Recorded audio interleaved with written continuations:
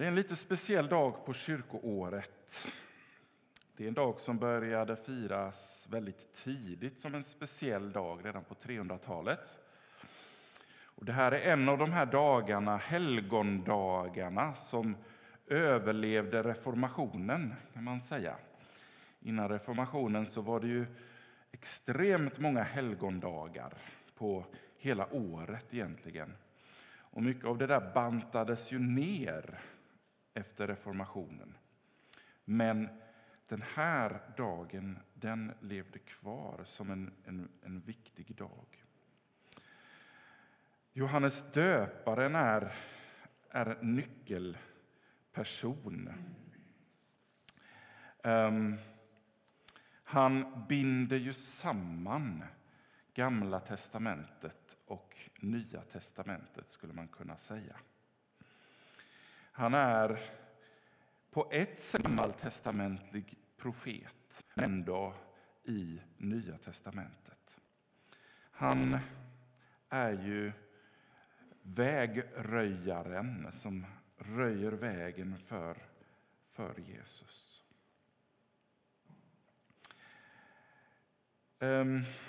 Sakarias lovsång. Det är ju Sakarias som är Johannes far. Och han var präst. Och han lottades det här året att tända rökelseoffret i templet. Alla fick inte göra det, utan det var en per år. Då lottades det fram och han fick det här ärofyllda och stora uppdraget. Och när han ska göra det så möter han ängeln Gabriel som där och då i den här heliga stunden berättar att de ska föda Johannes. Sakarias och Elisabet ska få Johannes. Och där tror ju inte Sakarias på. Hans reaktion är omöjligt. Och så händer det som vi kan tycka är väldigt märkligt. Men Sakarias, på grund av sin otro, blir stum. Och han blir ju och förblir stum under hela Elisabets graviditet. Och vi kan tänka oss in i den här situationen av skammen att vara barnlös, som det ju var väldigt starkt i den här kulturen. Och så på det läggs skammen över stumheten. Och så når vi fram till den 8:e dagen när Johannes är född och han ska omskäras. Då löses Sakarias läppar och tunga. Då kan man fundera på vad är det första som liksom Sakarias vill uttrycka. Vad är det som föds ur hans inre efter den här virrvarret av känslor och erfarenheter av både längtan och sorg och sen glädje över Johannes och sen samtidigt stumheten.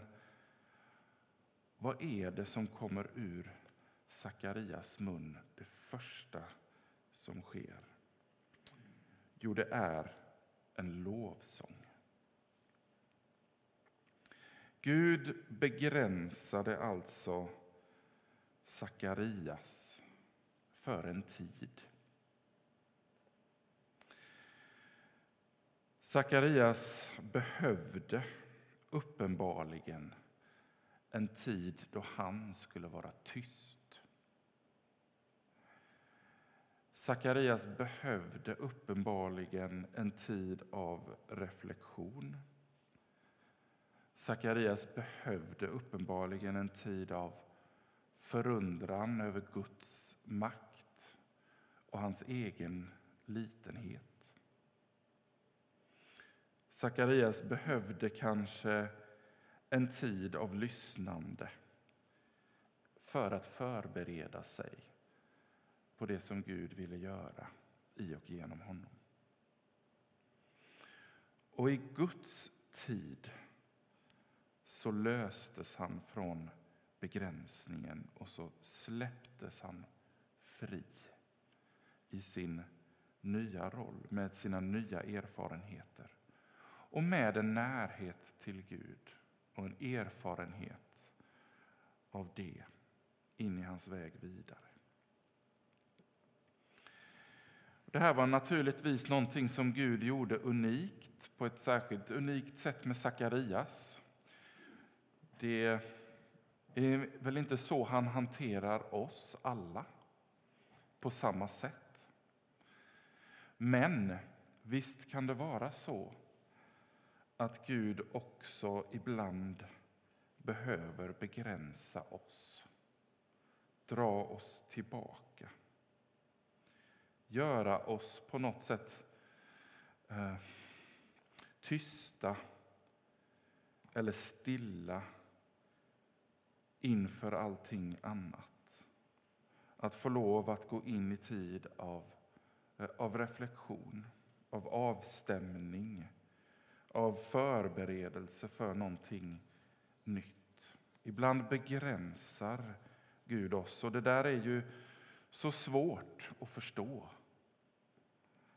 Varför? Och vi tycker väl knappast att det passar. Och ändå så verkar det vara så som Gud gör. Det kan vara så att Gud använder det här sättet för att förbereda oss för något som ligger framför. Och att i hans tid så släpper han oss fria och vi får gå. Och vi får tala. Och vi får verka. Sakarias brister alltså ut i lovsång, och man kan ju förstå det efter det som han har varit med om. Det är väl på något sätt så att upprättelsens konsekvens alltid är lovsång. Det finns 2 fantastiska motiv i denna lovsång. Ja, det finns jättemånga. Men det finns 2 motiv som jag alltid stannar inför i Sakarias lovsång. Det första, det är hornet. Jag pratar inte ofta om det, men det dyker upp lite då och då i Bibelns skrifter, och både i Gamla och Nya testamentet. Men Sakarias, han ropar ju ut där i sin lovsång: du reser för oss frälsningens horn. Och det här är ju en gammaltestamentlig bild för Guds makt och Guds kraft. Men det finns också en mycket djupare betydelse. Kan vi lägga upp en bild där, Anders, på tabernaklet? Jag tror jag har visat detta för många år sedan tidigare. Om vi ser på tabernaklet, det här är ju en modell, eller vad man ska säga, av egentligen det här mobila templet som Israels folk fick bära med sig och flytta under deras resa fram genom ökenvandringen. Vi har arken i det allra heligaste som en del i det där tältet, där Guds närvaro var väldigt centrerat kring. Och ni vet väl att vi har ett tabernakel också på altaret. Ni kanske har funderat i många år på varför vi har den klädnaden på vårt altare över kalken och patén där brödet och vinet är dolt under. Det är ett tabernakel vi har på altaret. För på samma sätt som Guds närvaro var så tydligt centrerat kring arken, så är också då Guds närvaro på ett särskilt intensivt sätt och centrerat kring brödet och vinet i nattvarden. Så att vi har ett tabernakel på altaret, det är en symbol för oss. Det hjälper oss att tänka, här är Gud på ett alldeles särskilt sätt. Men det är inte det som den här predikan ska handla om egentligen, tältet där och Guds närvaro. Utan ni ser framför, så ser ni ett litet runt kar. Det är en plats där man tvättade sig inför att man klev in i det heliga och det allra heligaste. Men ytterligare ett steg fram där så ser ni offeraltaret. Där man offrade för folkets synd. Brännofferaltaret. Om vi tar nästa bild så får vi en lite närmare bild av vad det är. Och där ser ni hur offret bränns. Men vad är det ni ser på de 4 hörnen av brännofferaltaret? Jo, ni ser horn. Du reser för oss frälsningens horn. Den som höll i hornen var skyddad av Guds makt och kraft. Man kunde alltså fly till det här altaret och greppa hornet, och då fick ingen angripa. Ni vet leken, va? Det ska alltid finnas en plats där man är fri. Jag vet inte vad man kallar det. Pantgömme, ja. Men nu kanske ni tror att jag hittar på här. Lekte man pantgömme här runt tabernaklet och så. Men vi har ett särskilt ställe som är väldigt spännande i första konungaboken. Och det är Adonia och Salomo som kämpar om kungamakten. Och Adonia får till slut ge upp, men flyr av rädsla för Salomo till altaret. Då handlar det om templet, men det är på samma sätt här. Det står så här i första kungaboken. Och av fruktan för Salomo skyndade Adonia bort till altaret och grep tag i hornen. Det kom bud till Salomo. Adonia är rädd för dig, konung. Han har gripit tag i altarhornen och säger: kung Salomo måste först svära att han inte ska hugga ner mig. Att greppa tag om hornen är alltså ett uttryck för en bild av att gripa tag i säkerheten hos Gud. Där är jag trygg. Där är jag skyddad.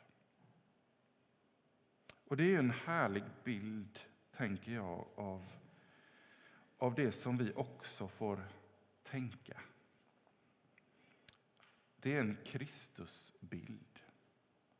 Vi får fly till Kristus, gripa tag i honom.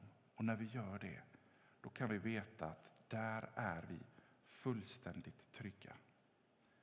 Där är vår tillflykt, där är vårt skydd. Där flyr vi till den som har makten och kraften att rädda oss. I Filipperbrevets 2 kapitel så finns det också ett härligt uttryck, tycker jag, att Paulus skriver att jag gör allt för att gripa det när nu Kristus har mig i sitt grepp. Jag gör allt för att gripa det när nu Kristus har mig i sitt grepp. Alltså, vi får gripa efter den som redan har gripit efter oss. Det är i grunden inte vi det handlar om, utan det är i grunden är det så att Gud redan har tagit oss i sitt grepp. Och ändå kallar han oss till att fly till honom. Du reser för oss frälsningens horn. Där finns räddningen, där finns frälsningen. Och så har vi det andra motivet som jag vill nämna. Kan vi ta nästa bild. Han ska komma ner till oss, ropar Sakarias i sin lovsång. Han ska komma ner till oss från höjden, en soluppgång för den som är i mörkret och i dödens skugga. Jesus är en soluppgång. Jag minns i min barndom när vi bodde i Afrika, så var det många påskdagar eller natten till påskdagen som vi gick upp i de afrikanska bergen i mörkret och fick sitta och vaka och vänta att solen skulle träda fram bakom bergen. Och det är sådana här bild som har etsat sig fast i minnet. Soluppgången, Jesus, mörkret som blir till ljus. Jesus möter oss alltså som en soluppgång. Och ända sedan urkyrkans tid så har ju soluppgången varit en förkunnelse, en predikan i sig om den Kristus som har kommit och som kommer igen. Så finner kyrkan sin riktning, kan man säga, både bokstavligt och bildligt. Bokstavligt så är det ju så att ni just nu sitter vända mot öster, ifall ni inte visste det. Och i de allra flesta kyrkor så sitter man vänd mot öster, mot soluppgången.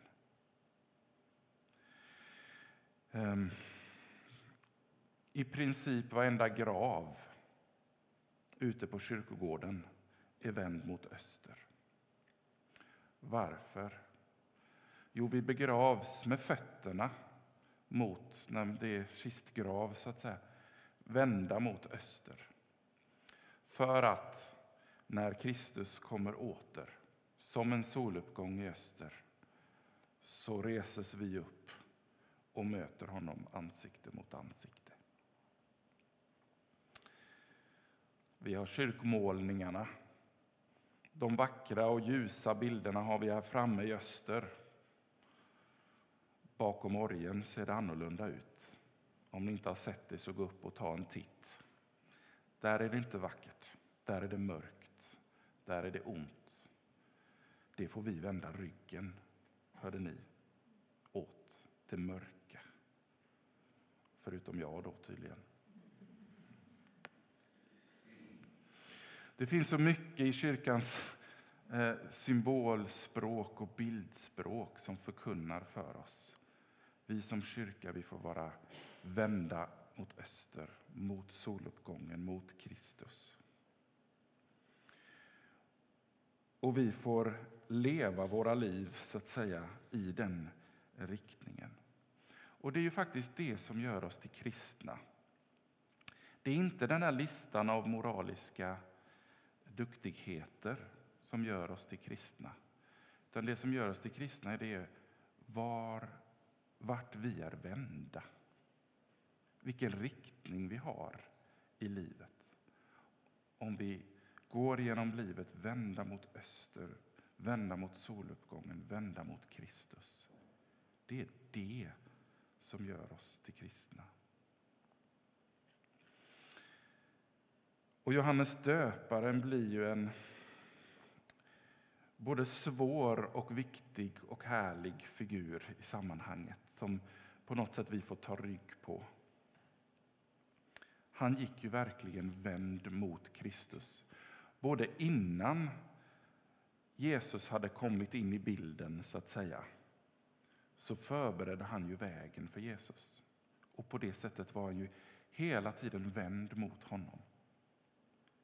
Och när Jesus dök upp i bilden så var det så tydligt hur han bara pekade och pekade och pekade på honom. Och hur han efter då, när Jesus gick in i sin offentliga verksamhet, tog rygg på honom och följde honom, förkunnade Jesus Kristus, soluppgången och frälsningens horn. Kristus är vårt horn och vår soluppgång.